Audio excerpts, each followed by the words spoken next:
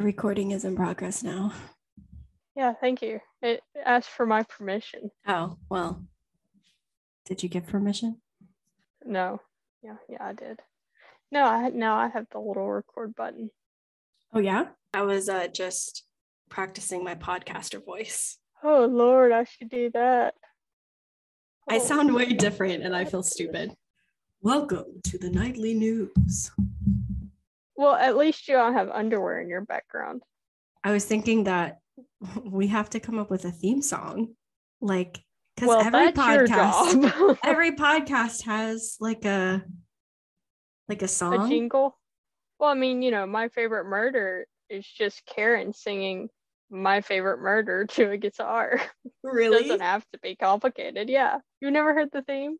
No. It's the original theme from like six years ago now. Yeah. It becomes nostalgic. I feel like you can't change a jingle once you have it. No. Well, and then at the end of the podcast, even though now he's died, Karen's cat Elvis, at the end, they always said, Elvis want a cookie? And he'd go meow. And that's still the... I would love it if we actually became popular enough to get in a lawsuit for using someone's TikTok song. God, yeah, that'd be cute. Do you think we've delayed the inevitable long enough?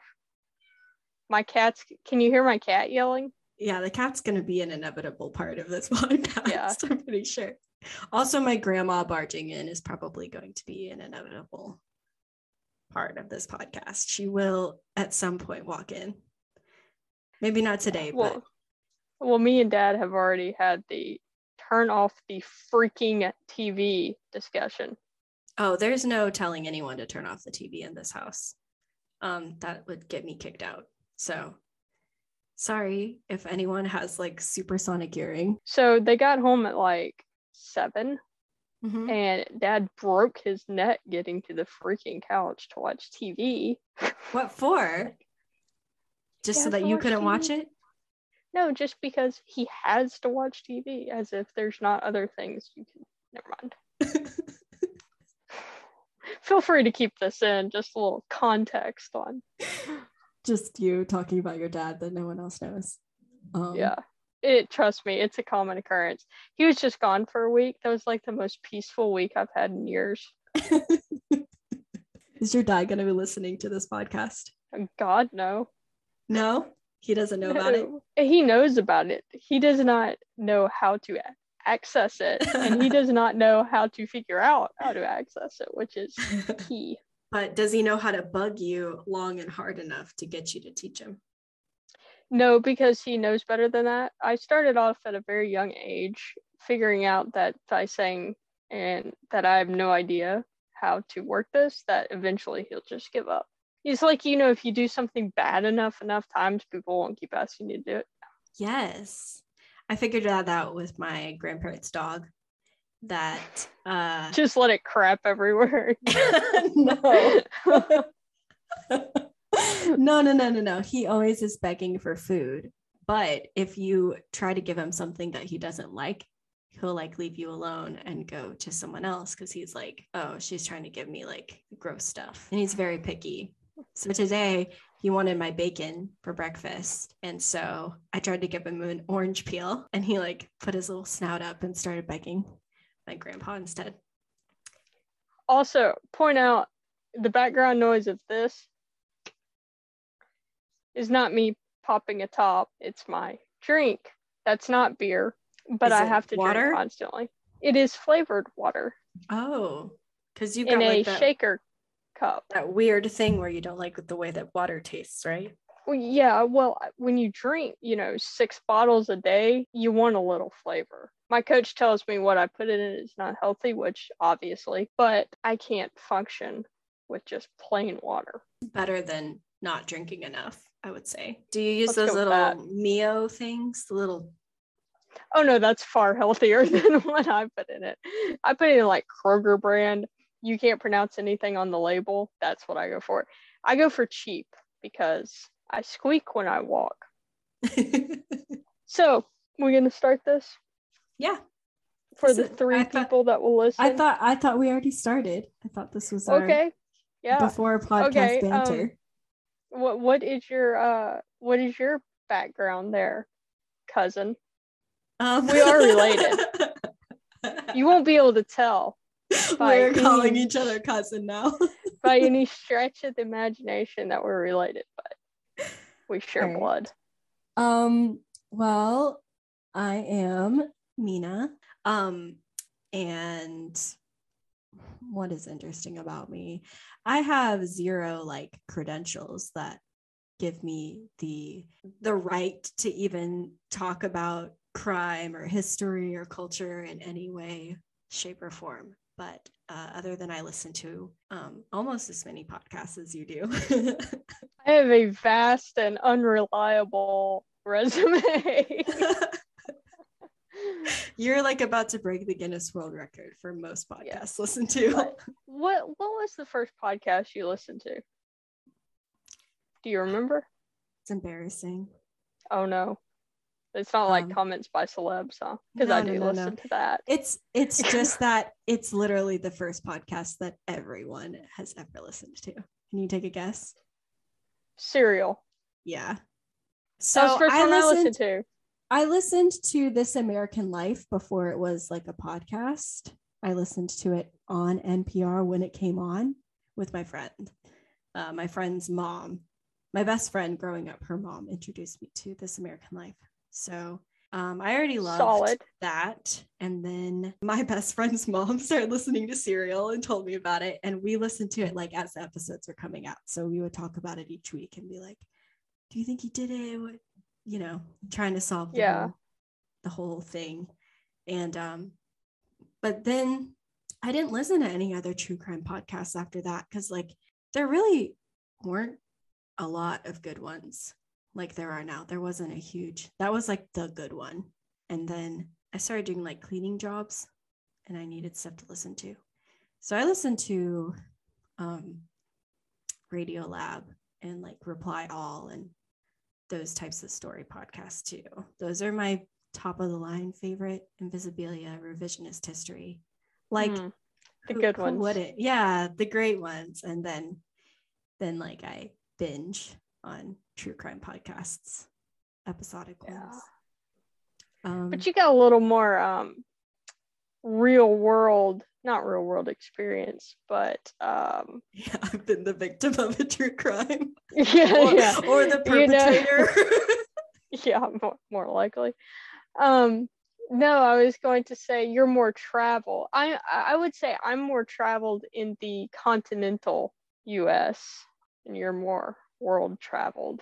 Yeah, so we're both like really interested in how events in history influence us today, influence our cultures. So about 7 years ago, I started learning Chinese. And inevitably, when you learn a language, you learn a lot about the culture. There's still so much I don't know, so much I don't understand. I would not call myself an authority, but I don't think anybody who's not from a certain culture can consider themselves an authority, but it's given me a lot of perspective. I lived in China for a little while, and it helps me see how many things I thought were just human. They were just, everybody thought that way. Everybody felt that way. And I found out it was totally just the fact that I was born in America and nothing, it was not human at all. Oh, that's whiplash. like the concept of like personal space. Totally the bubble thing.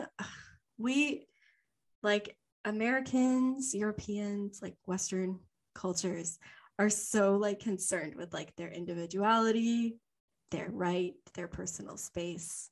And there are other cultures in the world that like that's not one of their top values. It's not really what's important to them. And generally speaking, you can't speak for each individual, but you just find out how much you're just influenced by the way you're raised. Yeah. What you're raised around. Yeah. And it's so opposite. It really is. They say like as far as east is from west, like it really is like so different. So I appreciate having that perspective. So it's hard to find like any crimes that have taken place in China because they're not well documented. China doesn't want us to know anything that happens in China. especially bad stuff. But I have been taking a Chinese history course finally. And there was kind of this period. I'm going to talk about this in like another podcast after I've done more research, but it's just interesting how in like American media and things like that, like Shanghai and Shangri-La and like all of those exotic places were kind of monetized for a while. And there was a point in history where China wasn't so powerful and wasn't so closed off. It wasn't a dominant. Yeah, it wasn't such a threatening world power. Because, 10, 20, 30 years ago, I wouldn't have thought of China as a world power.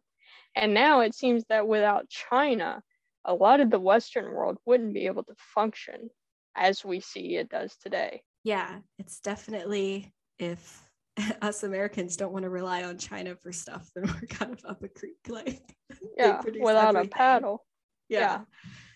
So yeah, I do that, and I'm trying to learn more about it, and it's just fascinating to me. So I like to talk about everything that I learn, and I tell my grandma about it, and she's like, yeah, I'm not going to remember that. Like, maybe I need to start a podcast. So what about you? Introduce yourself. Okay. So you can call me Reese. I was born in Louisiana, raised in Texas, and now I'm in good old Rocky Top. So I would say of course it's different, but being raised in the culture of Louisiana, you definitely got a different perspective than anywhere else in the South, because when we were taught history and such, it was from a kind of a French lens. It was from a world lens that you didn't get anywhere else. And then when I moved to Texas, you only got Texas history. And that was it. So I'd always loved history, always have. I think we're opposites too, in that our interests lie in different things, but yet they converge in odd things. I would rather live at the gym than be anywhere else. But I'd also rather read a book than do just about anything else. So I probably read 2 or 3 books a week. Oh my God, I didn't know that. Yeah, let's keep that under wraps. Wait, do you read them or do you listen to them? I read them. Wow.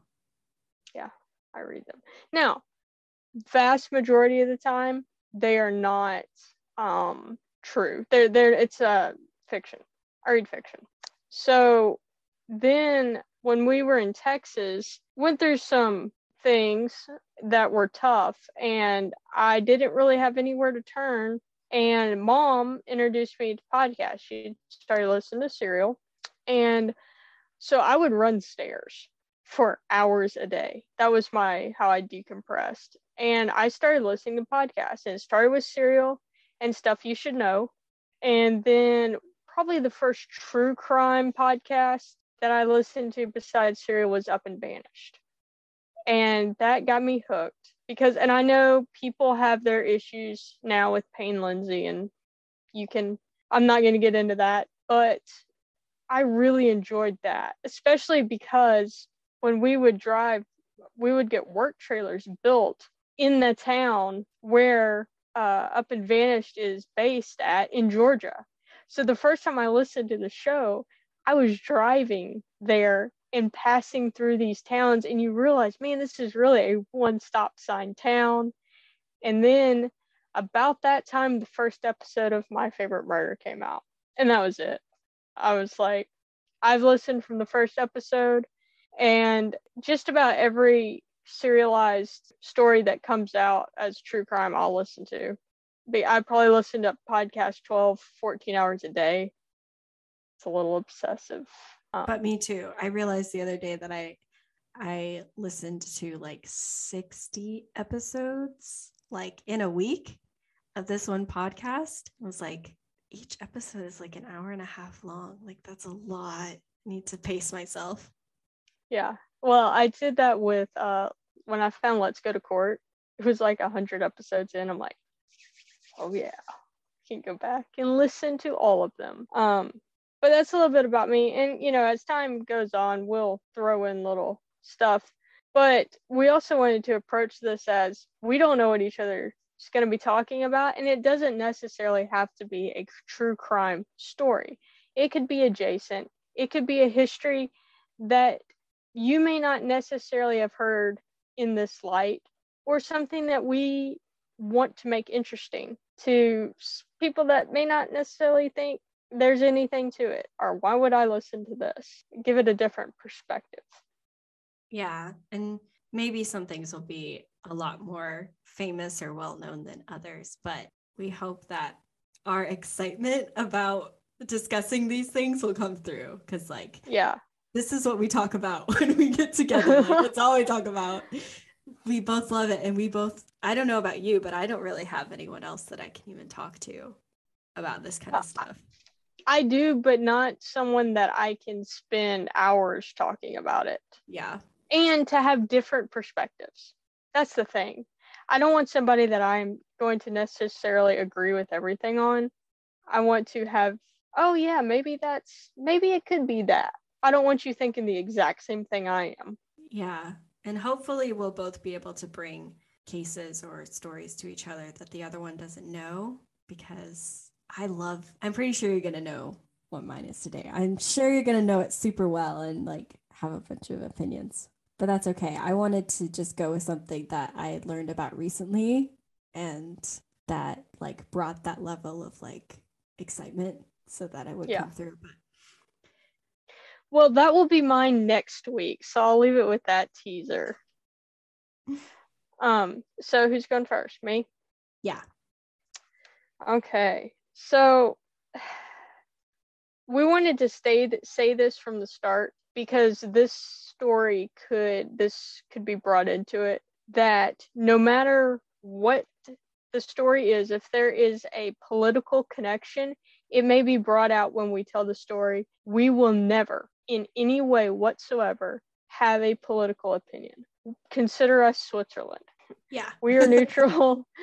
Don't count us in. Don't try to draw us in. We will never have a political side to take. We are neutral in that area, and I know you agree with me on that. We're just on an island of our own. We're never going to respond to any comments about that kind of stuff, and we're outside looking in. There's no opinions coming into any of it. Unbiased as any human can possibly be. Yep, I agree. So what I'm going to talk about today is actually from a video from Vox. So let me ask you this, because I don't know, and I should know this. Have you been to New York City? I've been to the JFK airport for 10 hours. I have never traveled to New York. I've been to the other side of the world. This has opened up a whole new world for me. Well, in the spirit of this, you'll love this. November 9th is 26 years since Bill Watterson announced that he would be ending his comic strip Calvin and Hobbes. So, in the spirit of that, I will quote Calvin as saying, "I'm not stupid.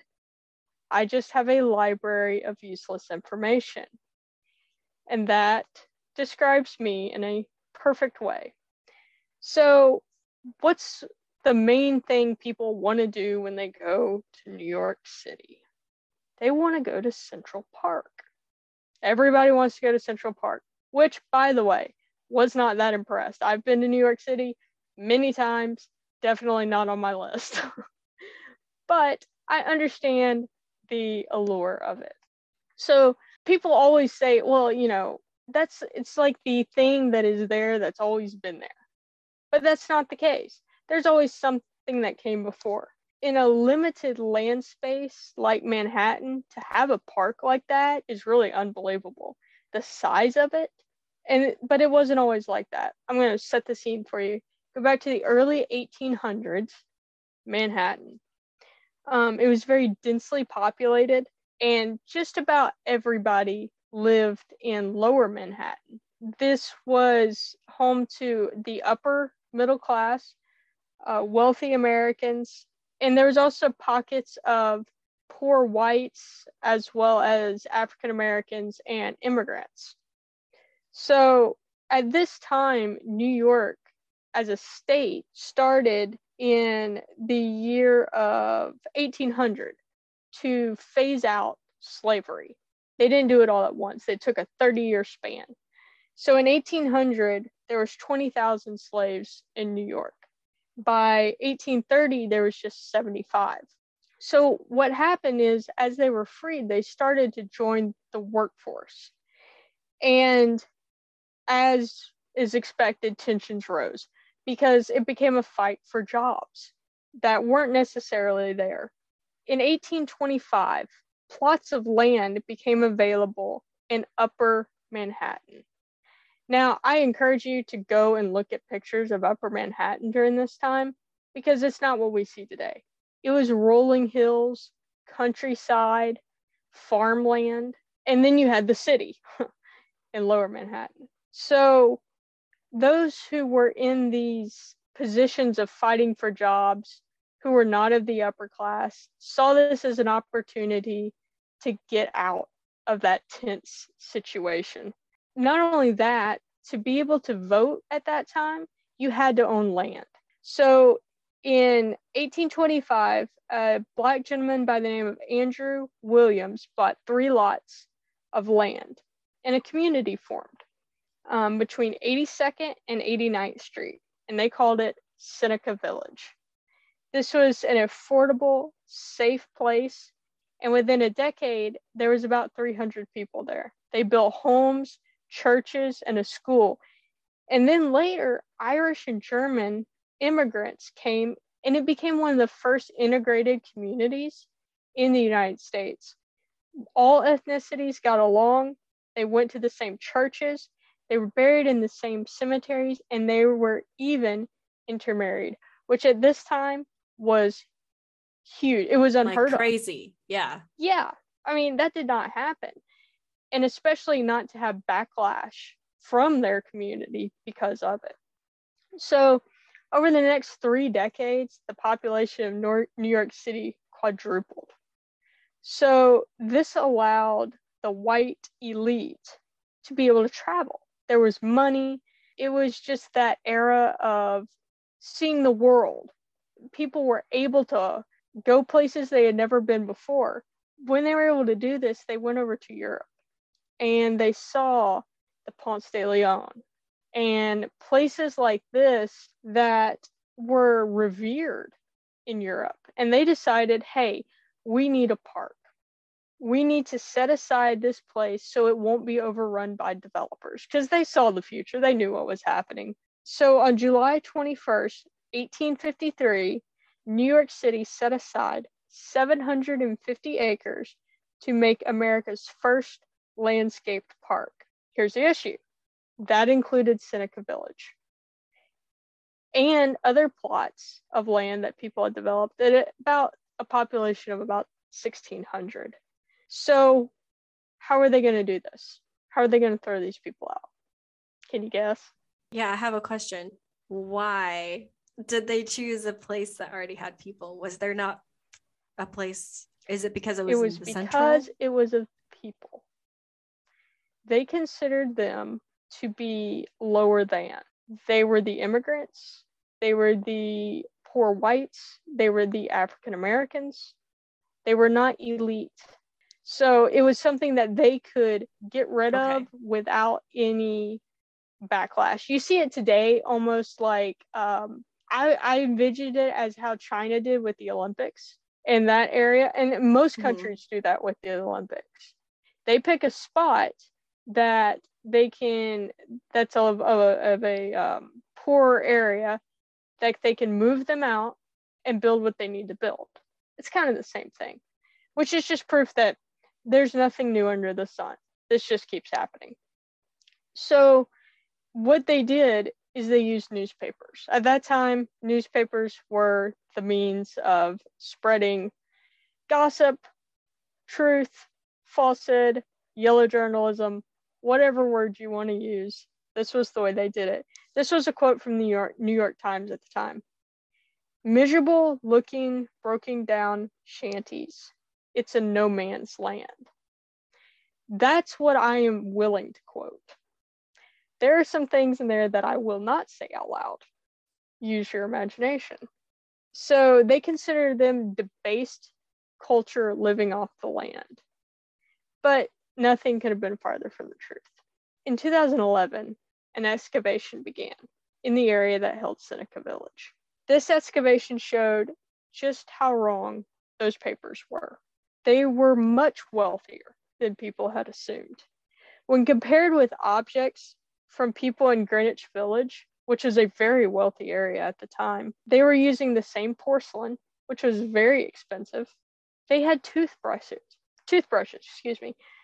which doesn't sound big, but it was not something that was common in the working class until the 1920s. They had this nearly 70 years before it was common in the working class. Toothbrushes, of all things.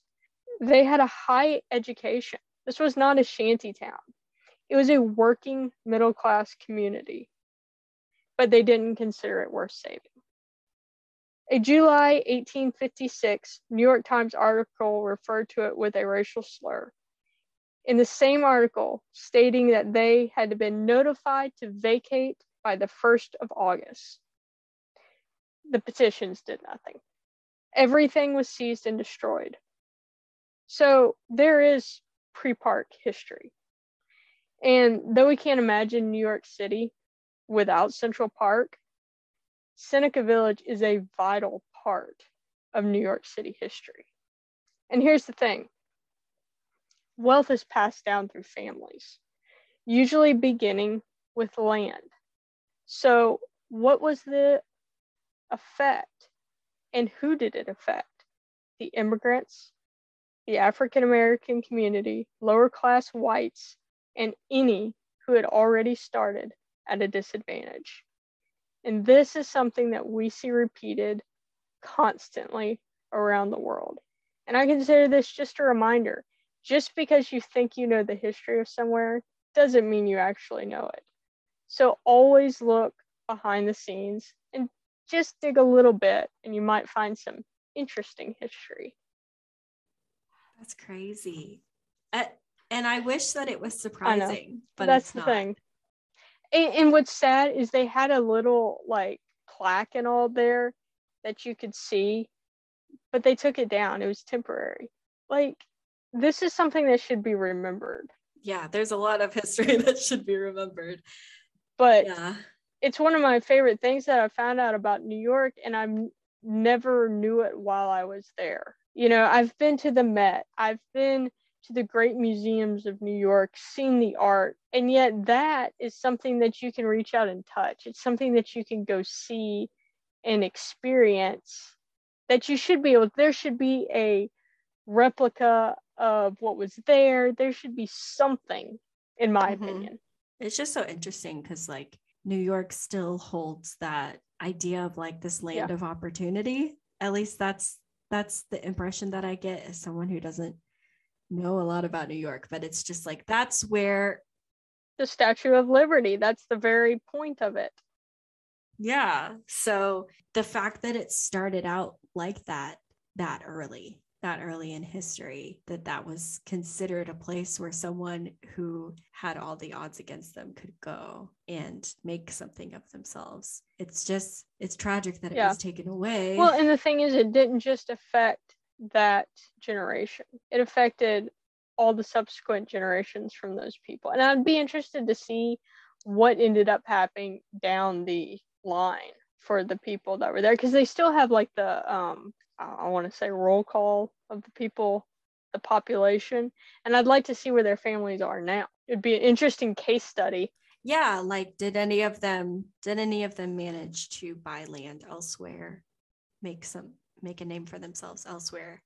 But it also shows the power of so unfair news, and those that there's always an agenda behind everything.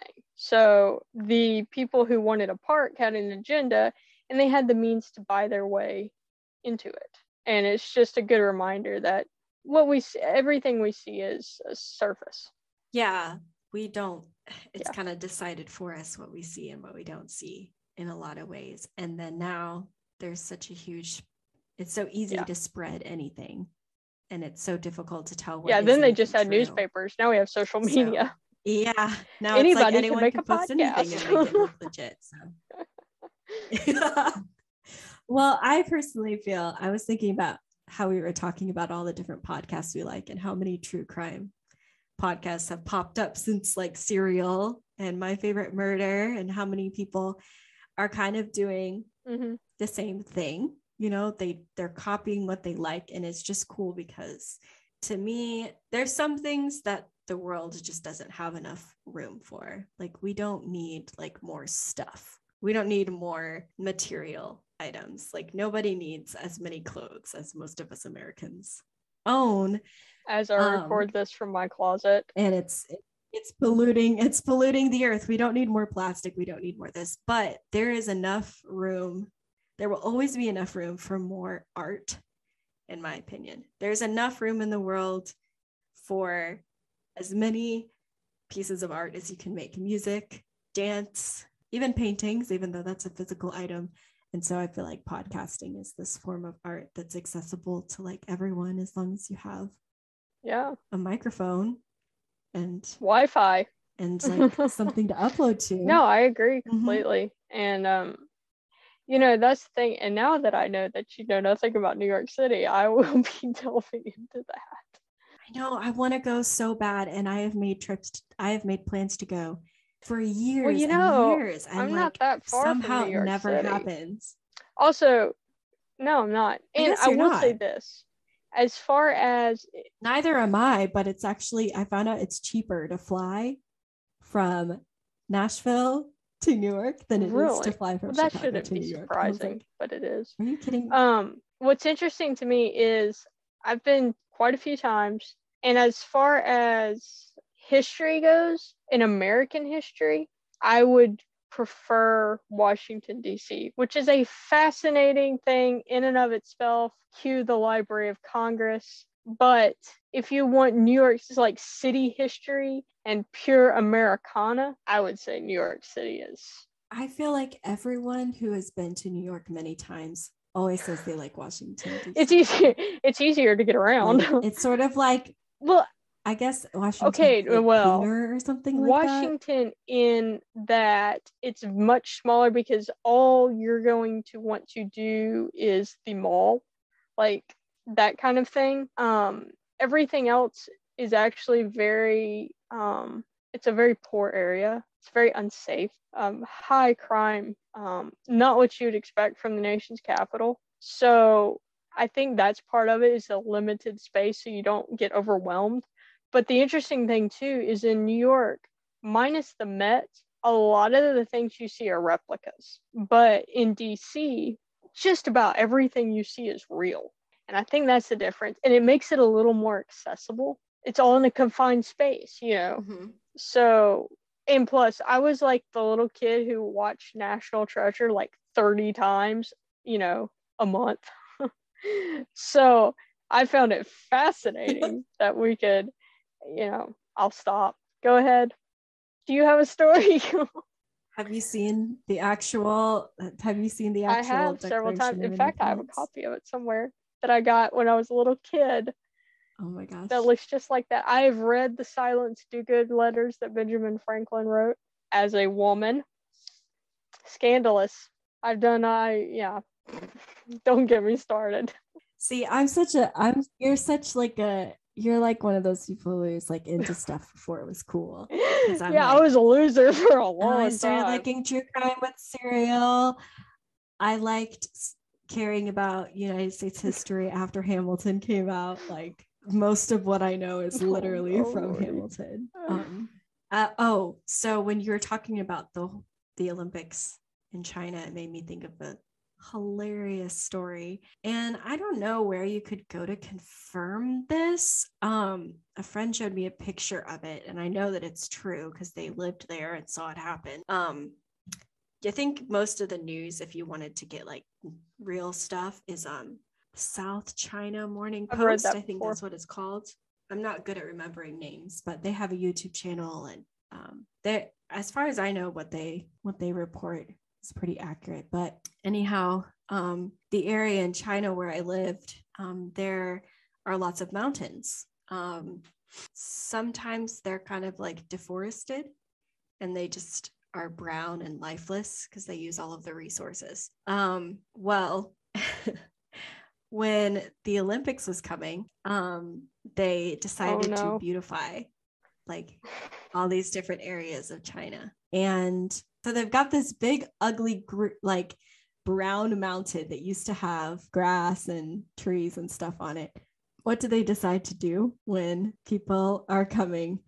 They paint it green. Oh my God. Was it green. At least forest green or was it neon?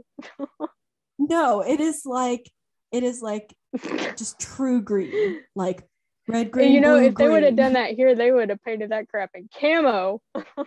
If you saw it from space, you would know it's not real. Like it was so. What's China doing down there?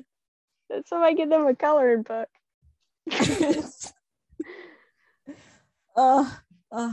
hilarious. And there's just stuff like that all over.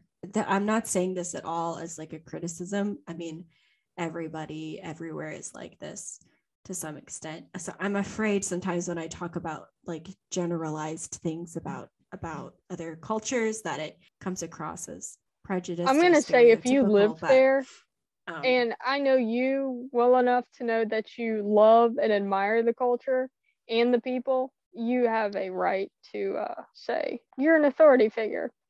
Yeah, and I have a lot of Chinese friends. Oh, now I sound like you're just digging yourself into a hole. You might as well just keep on going. Anyway, I'm repeating what I've heard, and if it's offensive, then please let me know, and I'll. That's the thing. We will say offensive things that we don't realize are offensive. We will do our best to be sensitive. Yeah, definitely. So there's a word in China that is 面子, which is about basically saving face. And quite literally in many people's lives is kind of the most important thing. Like, oh, I'll die for you, but I won't lose 面子 for you. I won't lose face for you. A little bit of pride. Yeah, it can be rooted in pride. It's just culture. It's sort of like, I mean, it's loyalty to a fault. Yeah, it's just the way that it is. It's just so built in, the same way that any culture has things that are maybe someone looking on the outside just can't understand why that's so important, like to that culture. People don't realize how important, and now correct me if I'm wrong. I would liken it to people who say, well, if you're from Louisiana and you keep getting blown away in a hurricane, would you just move? You don't understand. We're not living there for the land. We're living there for the people. And if you're not from there, you will not ever understand. Yeah, I didn't understand some aspects, but after living there, I saw how everything is just so interconnected. And we're all affected by peer pressure. And if everybody around you feels like saving face is the most important thing, then like it just continues to go, how do you change something that big? But it's just interesting how that manifests itself in different things. I mean, you'll go to places where they do the same thing that happened with Central Park in New York, where they're tearing down this stuff that they see as ugly and putting up a front of, quote unquote, more beautiful, shiny, new, real, but it's not. It's a facade. It's just to look pretty on the outside. Like another example I was going to give is that the area I was in the north of China, had the president come and visit, and it's a nice area. It's not bad at all, but he came in the spring, and that's when it like is starting to get bad. And they like released these things into the air. I think it's called seeding. Makes it rain. Seeding. Yeah.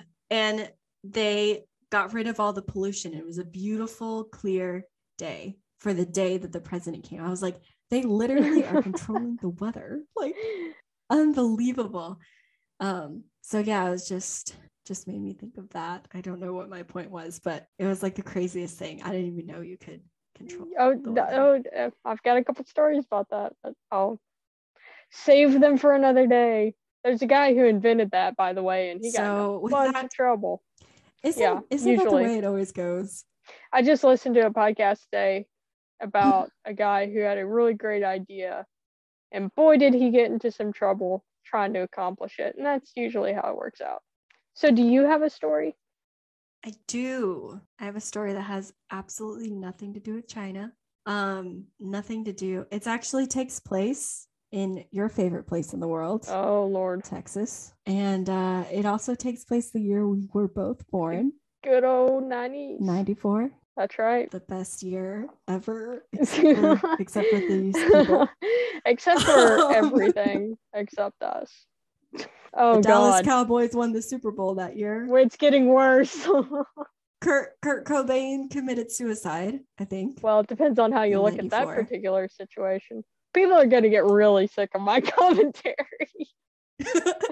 I love it. So that's all that matters. And, I got 2 sentences, 3.5 sentences into my script before I stopped. So this is boy, interesting. It's all from memory. So if I do, there's lots of ums and ahs, then I apologize. Mine was scripted and there was a lot of that. So sounded good. I don't know. I wanted to try without a script first because that's a lot to ask from me. And to have that done every week. So if it sounds good without one, then I'm going to keep it that way. But so the source for this, I first heard about this case from the podcast, The Prosecutors, which I have been binging. Trust me, I know she likes it because every time I talk to her, she mentions it. So it must be good. It's on my list. I swear. Love it. And Brett, who is one of the podcasters, he's got an Alabama accent. So I was like, I think people will like your accent. Oh, Lord. They love his. The interesting thing is I lost my accent when we moved to Texas. The thick. I don't think it's as thick. It depends on who I'm with. That's the key. Oh, it's Louisiana something. Accent is special. Just shut up. I've got something to say. There's a reason why Louisiana accents sound the way they do. We got to do some Louisiana cases because we were both born there. Where were you born? What city were you born in? Were we born in the same hospital? Well, looky there. By the way, folks, we're only 12 days apart. She was born on my due date. No, we're not even 12 days apart. We're less than 12 days apart. But yeah, you were born too early and I was born too late. We almost met in the middle. Yeah, my mom went to the doctor and said, she's too small. We're keeping her in longer. Yeah. Mom went into labor with me at 5 months. So I was too small. Maybe we'll save our birth stories for another day. Basically, both of us shouldn't be alive. So I'll eventually get to my case in about 3 hours into this podcast. Okay, so yes. So I heard about this case first from the prosecutors, and it's based on an actual documentary. I'm not going to tell you the name of the documentary because it will ruin the story if I tell you, because the name is like kind of a spoiler, depending on how you want to tell it. But if you like to watch documentaries and you like to be... It'll be in the show notes. Surprised with no spoilers. It'll be in the show notes. I don't care about Reese. If I'm spoiling it for her, then too bad. But I'm pretty sure if any person who loves true crime enough to have gotten to our podcast already knows the story. You are scraping the bottom of the barrel here. You have literally listened to every episode of every podcast. All right, so I'm going to start now. It's June 13th, 1994 in San Antonio, Texas. Beverly Dollarhide gives her 13-year-old son a $5 bill before he goes to play basketball with his friends. So he plays basketball with his friends. A few hours later, he calls his house from a payphone. I believe it was a payphone. Had to be a payphone at that point in time. But when he calls his house, his mom doesn't answer because she works the night shift. But his older brother answers the phone. And so the 13-year-old boy asks his brother, wake up my mom. I need a ride home. In typical older brother fashion, he says, no, you can walk home. And the basketball court's only like 2 miles from the house. So it's not crazy to walk home. And these were kind of like different times. Get home when the street lights come on. It was that type of neighborhood. It's not exactly in San Antonio. It's outside of it. But unfortunately, he was never seen again. And for reasons that we'll get back to later, they did not report him missing for 3 to 4 days. It's a little sketchy. If you know anything about missing children cases, the first 24 hours are absolutely crucial. Most children who go missing will not be alive within 24 hours. They will not be found, or they will be found dead. So, as you know, this 13-year-old boy, 4 years pass, and the most unimaginable phone call arrives. And someone on the other line says to the older sister, who's an adult, we think we have found your brother, Nicholas Barclay. There, it is pulling some string in my brain, but I'll let you know. I know the name. All right. Nicholas Barclay. So we're telling his name now. They say, we have found a about 16-year-old boy identifying himself as Nicholas Barclay. We believe he is your brother. Now, the last time I checked in 94, they had DNA tests. Let's just keep going. So they say, we think we found your brother. There's one thing though, he's in Spain. Okay. So his sister buys a ticket and flies to Spain. And she says that she recognized him immediately. She said, I know that nose. That nose looks just like our uncle so-and-so's nose. But Nicholas has changed a lot. He is a lot taller, a lot older looking. He's wearing a scarf, a hat, sunglasses, and he just has apparently been extremely traumatized by what has happened to him over these 3 to 4 years that he has been missing. But his sister is determined to bring him home. She shows him photos of the family and says, remember this, remember your aunt so-and-so, this is your brother, your mom, you remember? He's very quiet. He's just nodding. And she just feels so bad for him, but so happy to have as you brother. would. And as you would, to bring him home. Now, can I just throw in their defense, nobody would know we were related. So people don't necessarily look. Yeah. Even as little kids, we definitely did not look alike. So people change.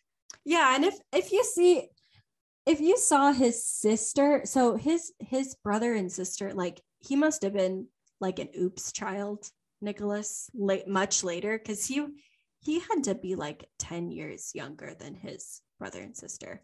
So like his sister could have been his mom almost. Like she was so much older looking, and he was little with blonde hair and blue eyes, and he actually looked like a 9-year-old when he went missing. So it was a huge change. So his sister has positively ID'd him. He doesn't have any form of identification in Spain where he's ended up. So he passes a few tests at the children's home that he's ended up in, runs for him. He flies to America with his new passport that they give to him, and he is home, and everyone is just ecstatic to see him. He's changed.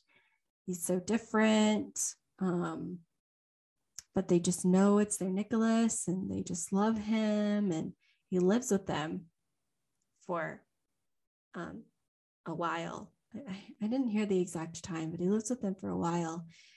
But he's starting to cause like some problems in the family.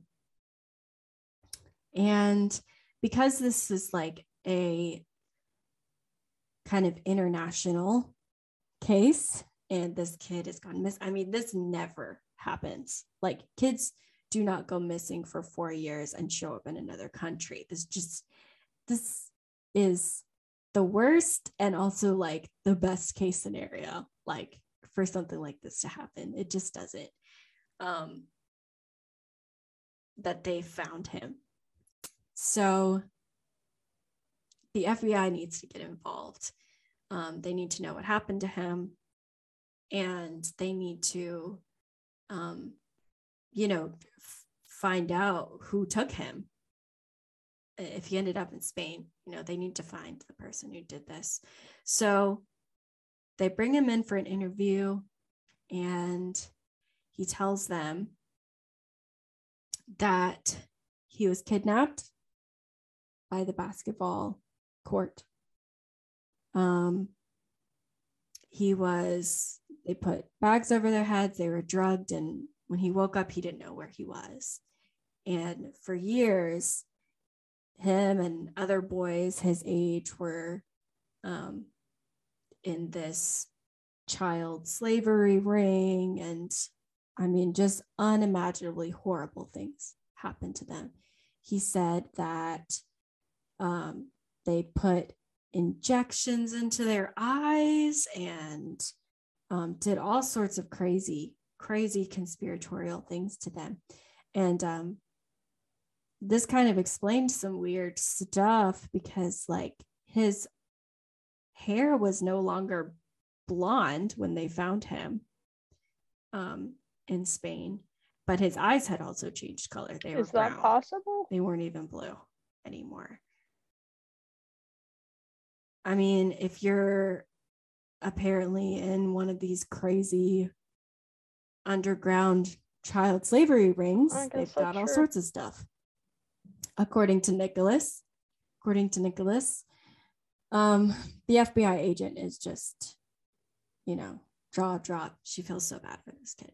So inevitably, he needs to go see some sort of doctor. So they send him to this doctor. Before we get to the doctor, after he does this interview with them, the FBI clearly tells him, you need to not share this information. Like, we know it's an amazing story that you're back home and there's going to be a lot of press, but you need to not talk to them, because that's going to give out the information about this. And then that's going to tip off the criminals that committed this crime. And right. By the way, I just want to apologize. Police and Hollywood FBI withhold a lot of information. Pop their fireworks. And since I live on top of it, if you hear the boom, boom, boom in the background, that's what it is. I can't hear anything. Throwing that out there in case. Hopefully it won't come up. But Nicholas doesn't listen. When people want to interview him, he goes for it. He tells them like all the details. So he shows up on some sort of, it's not out anymore, but whatever was in like the 90s, one of those popular like 2020 type things. He's giving an interview. They're telling like this human interest story. And there's a private investigator that's watching. And sketchy. He sees a picture. Yes, he sees a picture. He sees the picture of 13-year-old Nicholas Barclay, and then he's got it like right in front of him. It's like up on the screen. And then he's looking at the one that's being interviewed. And he's like, all that's playing in my head right now is that TikTok song, time to do some sketchy shit, gonna get away with it.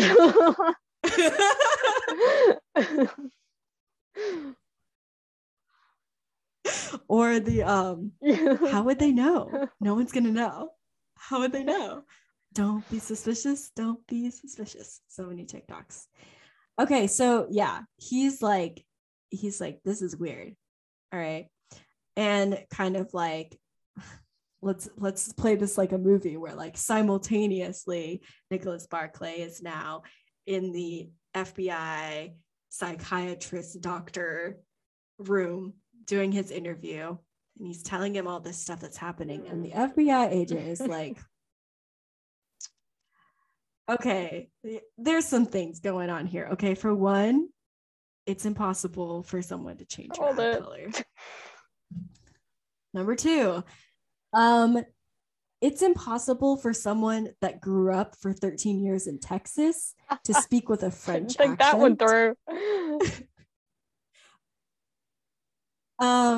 Like thick French accent. He said that he couldn't speak with an American accent. Like he couldn't change. It wasn't like he had kind of picked up a he little like bit literally of a French could accent. not speak without it. You know, like if you couldn't speak with an American accent, and he's like, that, the doctor's like, that doesn't happen.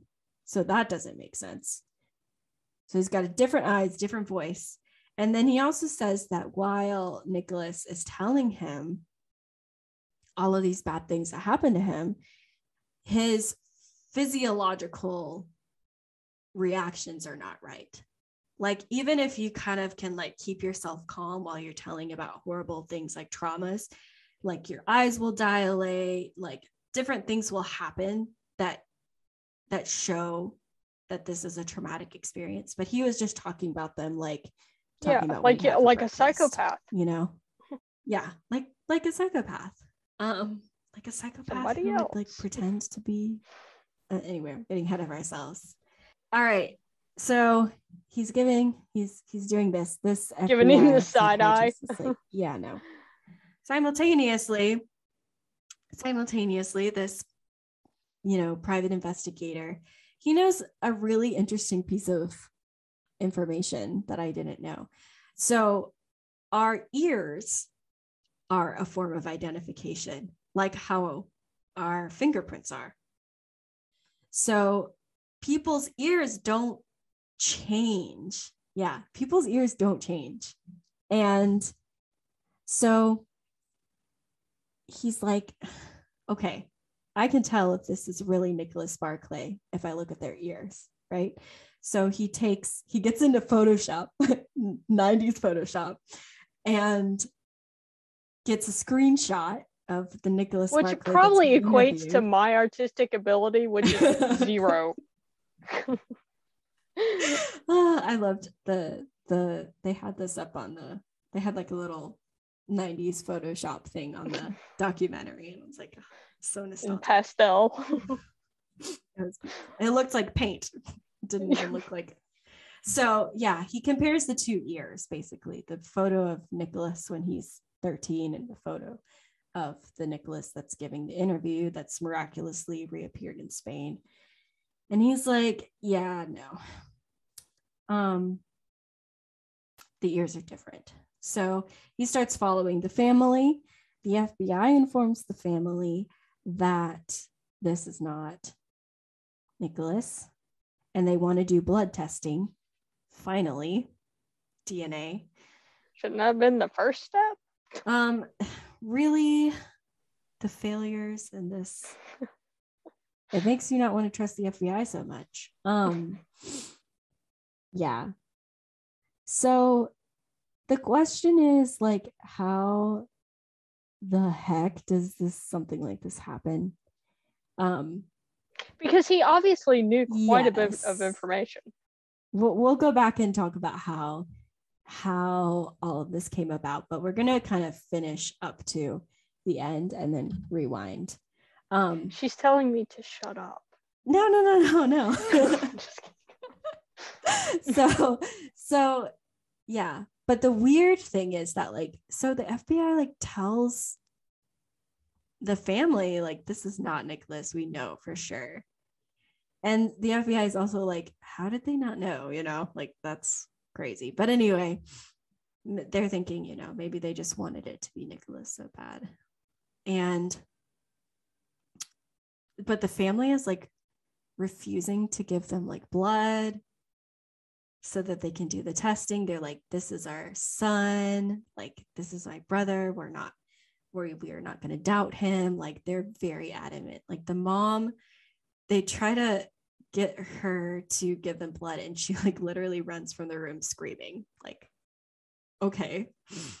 Well, the thing is, that's understandable in a way. I mean, they had been through so much, and to have that hope jerked away again would just be at the same time. I wouldn't want a stranger living in my house. Yeah. So it's kind of like, it's very, you can see why the FBI, like, or the authorities involved were kind of like, there were always little things along the way that were like, this isn't adding up, but that's a situation you like, really have to tap dance around. I don't think you know who your son is. Yeah, but eventually, you know, they made like the got a warrant, I guess.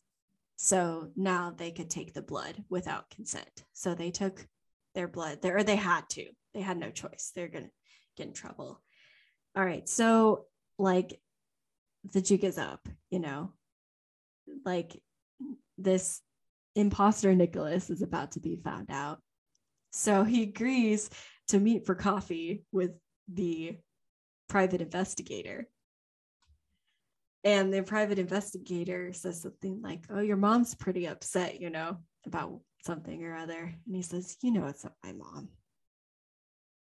And he says, okay, well, who are you? Legit psychopath. And he says, I'm Frederick Bourdain, and I'm wanted by Interpol. So the private investigator was like, oh my God.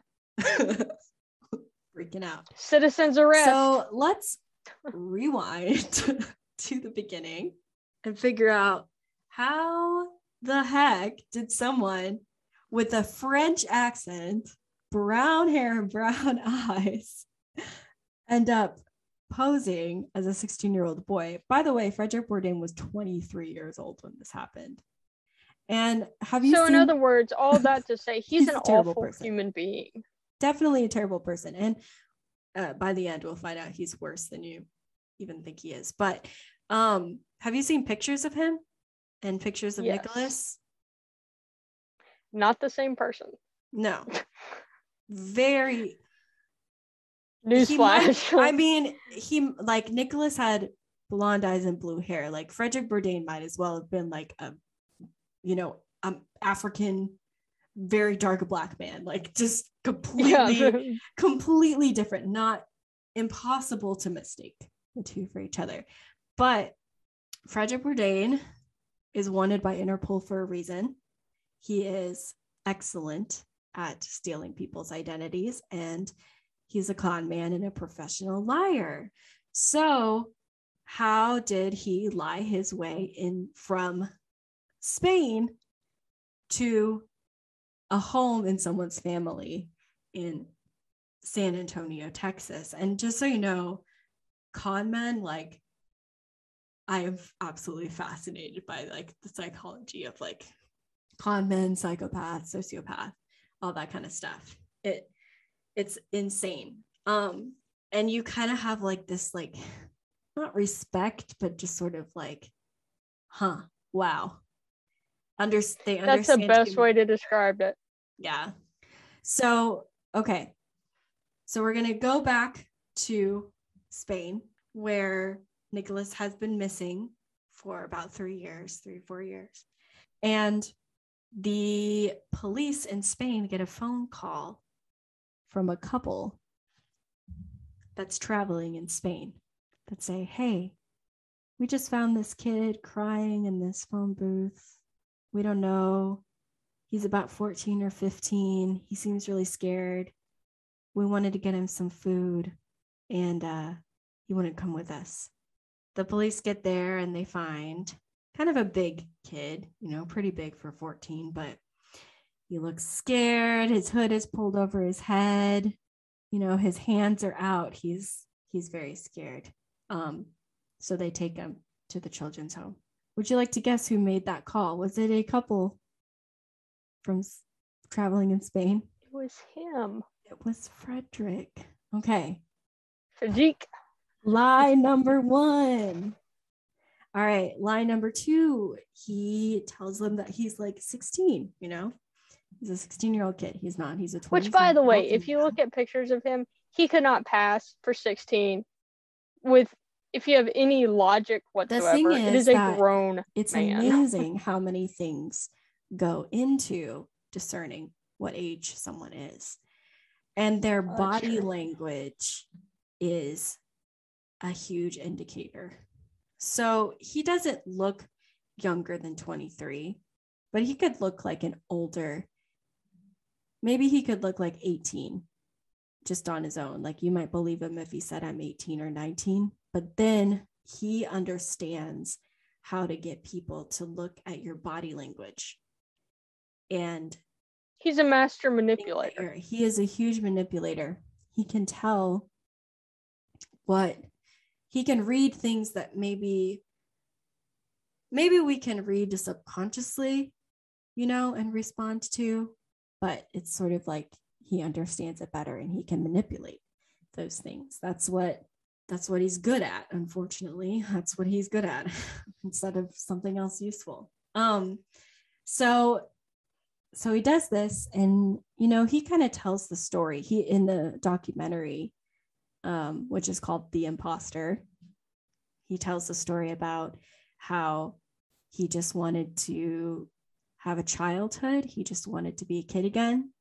He just wanted to be loved and taken care of because he didn't have any love growing up in his family. And it's sort of like, by the end, you're kind of like, is that true? Or is that just the story he tells to get sympathy?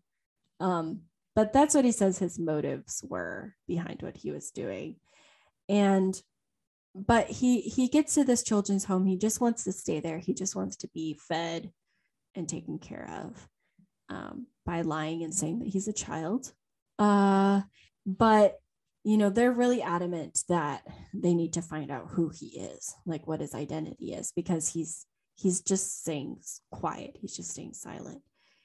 And they say, if you don't tell us who you are, then we're going to fingerprint you and find out who you are. And so lie number 27 at this point, like he says, okay, I'm from America. I ran away from my house. I'm going to call my parents. And the thing is that there's a time change. And so I have to call them in the middle of the night. So if y'all can just leave me in the office, I'll call my parents tonight. And by tomorrow, you'll have all the information that you need.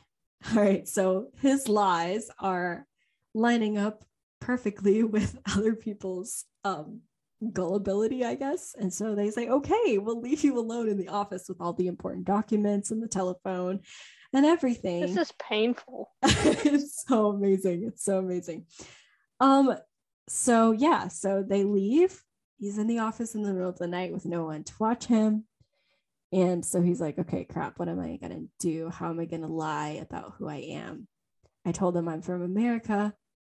He calls the American police, and he pretends to be an officer from Spain, says like, we've got this kid here. He's about 16. He gives him like some very general characteristics. He says he ran away from America, like all this stuff. And so the authorities then put him through to like the missing children's organization in Virginia. And he gets them to narrow it down by still pretending to be like a officer from Spain, and fax him a picture of the missing Nicholas Barclay from San Antonio, Texas. At this point, the picture is not in color. It's a very grainy image.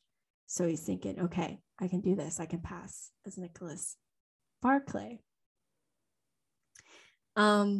Except for my eyes, my hair, and my ears. You can't see any of that in the picture. But they get this. So the next day, that's what he does. He brings that picture. He tells them, this is me. I'm Nicholas Barclay.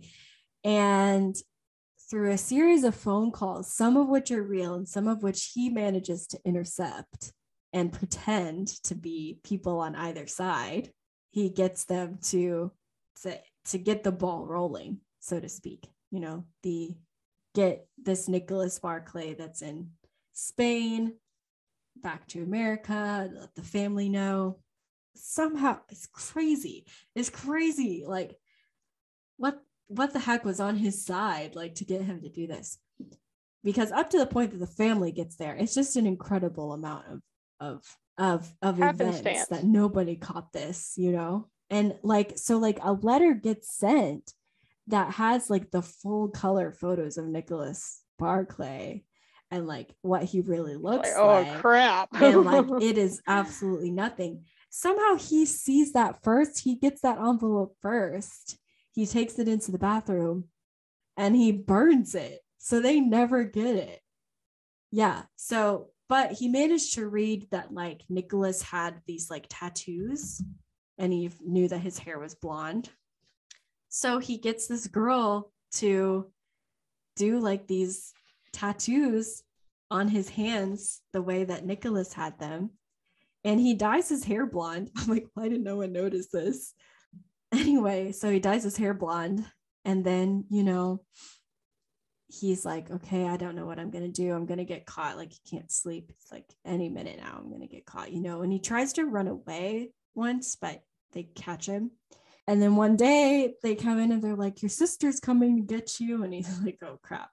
Like it's over, but like he covers himself up real good. She hasn't seen him in 4 years. And he just wants to run. He's like, any moment now, this is going to be up, and then she sees him and she hugs him and she says, you thought I wouldn't recognize you. I know it's you. And he's like, oh my God, I'm really getting away with this. And she sits him down and she shows him all these photos, of the family and everything. And like, it's kind of weird because, they don't test their blood or anything. The only test that they give him is to identify people in the photos, that he's supposed to not have seen any of those pictures before. But for some reason, the sister showed him beforehand. And so they give him a passport and they send him home with her. And he's like, so now he's on the plane and he's like, oh crap, they're going to know that I'm not Nicholas. Like his mom's going to know that I'm not Nicholas. And everybody just accepts him and brings him in. And he starts going to American high school as Nicholas, the returned Nicholas. Unbelievable. But while Frederick Bourdain is there, he starts learning some more about the family that he's staying with. He finds out that Nicholas was not a, carefree kid with no problems. His dad was out of the picture. He ran away several times already, which is part of the reason why the family didn't report him missing. They thought he was just upset and ran away and would come home a couple of days. He had an upcoming criminal court case where he could have possibly been put into a children's home, taken away from his family for some of the crimes that he committed. He got into fights and different things like that. He had tattoos on him. And, his mom was like a serious heroin addict, as was his older brother, the one that answered the phone. So his home life was not good at all. And Frederick Bourdain is there and he's, pretending to be Nicholas. And now it's all coming to a head. The FBI has informed the family that this is not Nicholas. We know for a fact. And they still aren't accepting it. And Frederick is just like, why? Anybody would see it. Like anybody would see it that I'm not Nicholas. It's clear as day. And so he's thinking about what he knows about the family. And he's like, someone in this family killed Nicholas. Nicholas isn't coming back anymore. And if you go back and look at the facts, it's kind of like that is most likely what happened. and why they're in so much denial. The last person to speak to him was his older brother, Joseph, who says that he answered the phone, who says that he told Nicholas to walk home, who says that his mother was sleeping. No one can confirm those things. And his mom and his brother were heroin addicts at the time.